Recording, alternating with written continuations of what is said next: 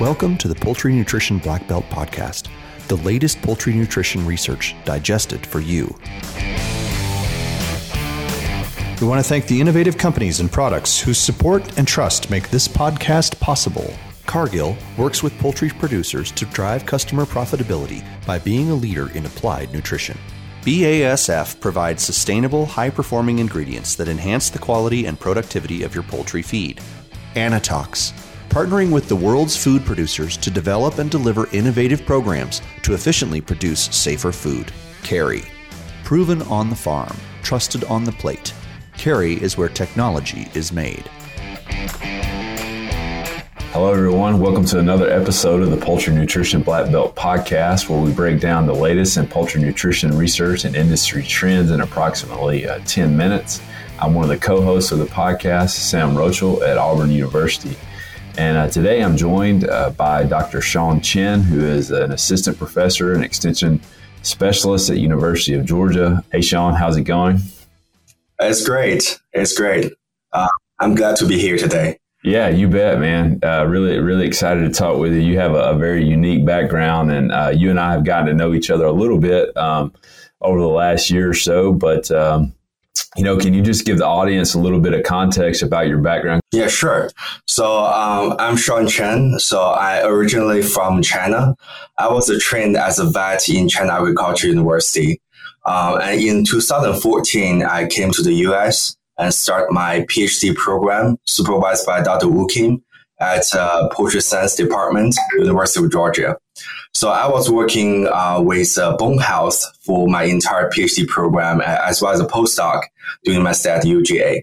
Until in 2020, I was hired by NC State Poultry Science, working as a research assistant professor over there for 2 years.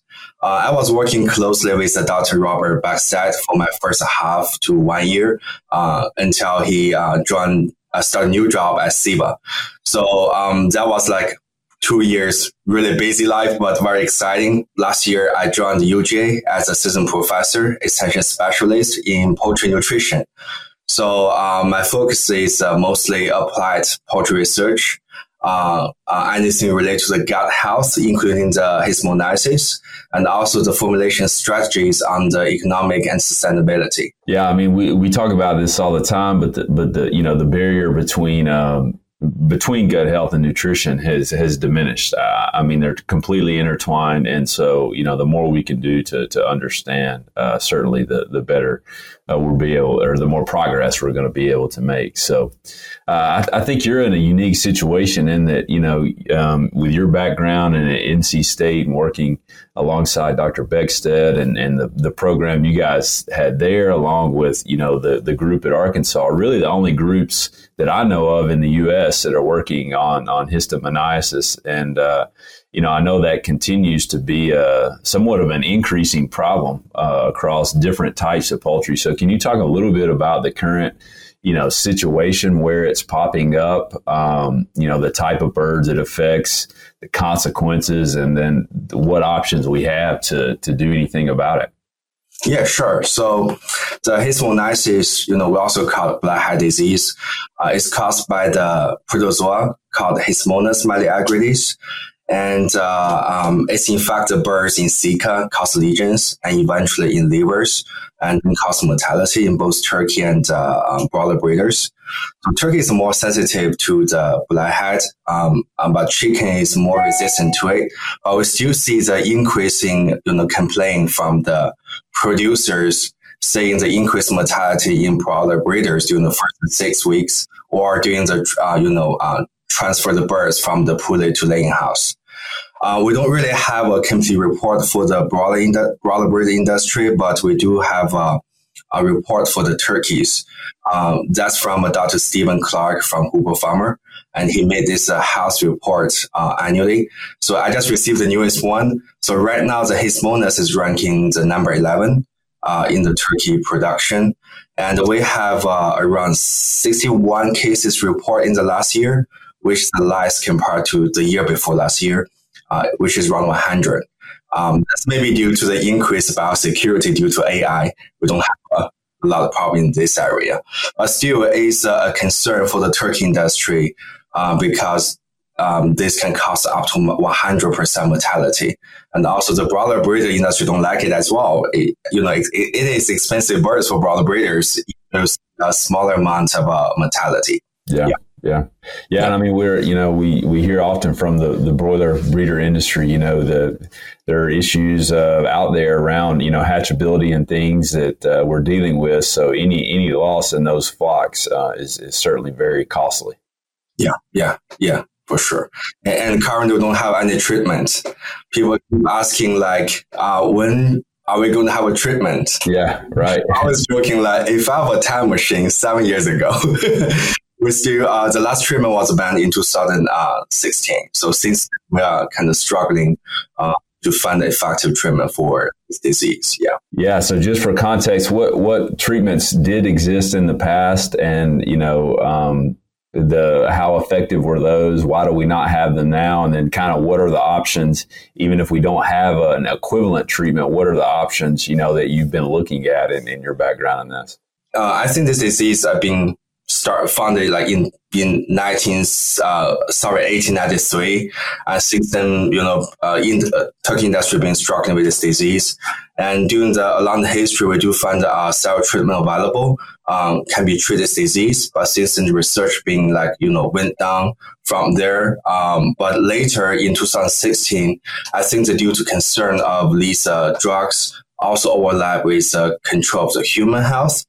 So it's not allowed use in the market. The very last one is called naltrexone, being banned in 2016. So we still don't have any treatment available. Our lab been testing different type of treatment in the diet, in the water, for a while, along with Dr. Blackhead efforts since 2016. We've been testing 133 different products from multiple companies. Altogether, if I remember right, it's 197 trials altogether. It's been tested in battery cages, isolators, fluoroprint trials, different setup. And later, with the help of Dr. Jinquan Wang from UGA, and he helped us doing some analysis on the existing data. So we try to categorize all these different treatments into different categories and see which one has a more potential for treating this disease. So far what we can see is, even though different categories shows, reduction on mortality or sick and liver score, which is one of the way to see the disease progression. However, we haven't seen anything really treat the disease.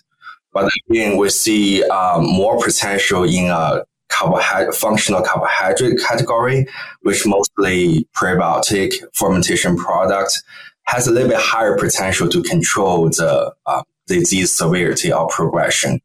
And also we see a very interesting information out there is whenever the expected mortality is lower, these dietary treatment or water treatment are more effective. If the mortality is really high in the setup, they're usually not really effective at all. That tells us it's more meaningful using these type of dietary treatment or water treatment when the mortality is lower. And also when you set up a research trial, we're also looking for infection model like this, not really, really high mortality infection test. Yeah. But again, even though show different levels reducing mortality, we still haven't found anything that can treat the disease. Yeah, right.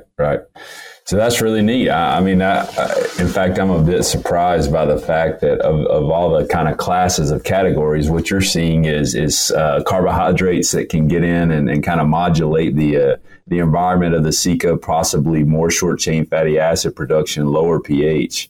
That's what you're seeing is effective, at least in less severe cases. What about from a management side? I mean, other than nutrition and drugs and things, are there any thoughts you have on management and things that can be done to try to minimize this? So if you have a living chicken barn near to our turkey barns, whenever the chicken barns start cleaning out or have downtime, that's a kind of a sensitive period to level up your biosecurity or pest control. The theory behind it is still a theory that a migration of these vectors they're looking for the nearest food sources. So they're moving from the nearest, from the chicken barns to nearest available food source, which could be the turkey barn nearby. That could be the period you apply some pest control, just trying to get over that period. That is for the reduced introduction of disease, and also common practice like don't share the equipment. Make sure you clean out anything came to your farm, to your barn. Actually, Hismonus is Elevate bird well-being and improve profitability with Cargill's tailored nutrient solutions that deliver performance. Cargill is leading through applied nutrition, leveraging deep nutrient insights and understanding of the animal's nutrient requirements to achieve your production and performance goals. Well, hey, Sean, I appreciate all the work you're doing on this. This is great stuff, and I know it's highly valued and needed by the industry. So thanks for all you're doing, and thanks for sharing with everything with us today. Yeah, no problem. Yeah. You bet. All right. Well, hey, it's been great talking with you. Hopefully maybe we can get on again for another one down the road. Appreciate it, and have a great week, and thanks for everything. Thank you. Hey everyone, we're always searching for the latest and greatest research to share each week. And if you have a poultry nutrition related research trial and would like to come on the show and talk about it and share it with us, feel free to email the research link, the paper where we can find it, or the abstract to hello@wisenetics.com. That's hello@wisenetics.com. And I look forward to hearing from you.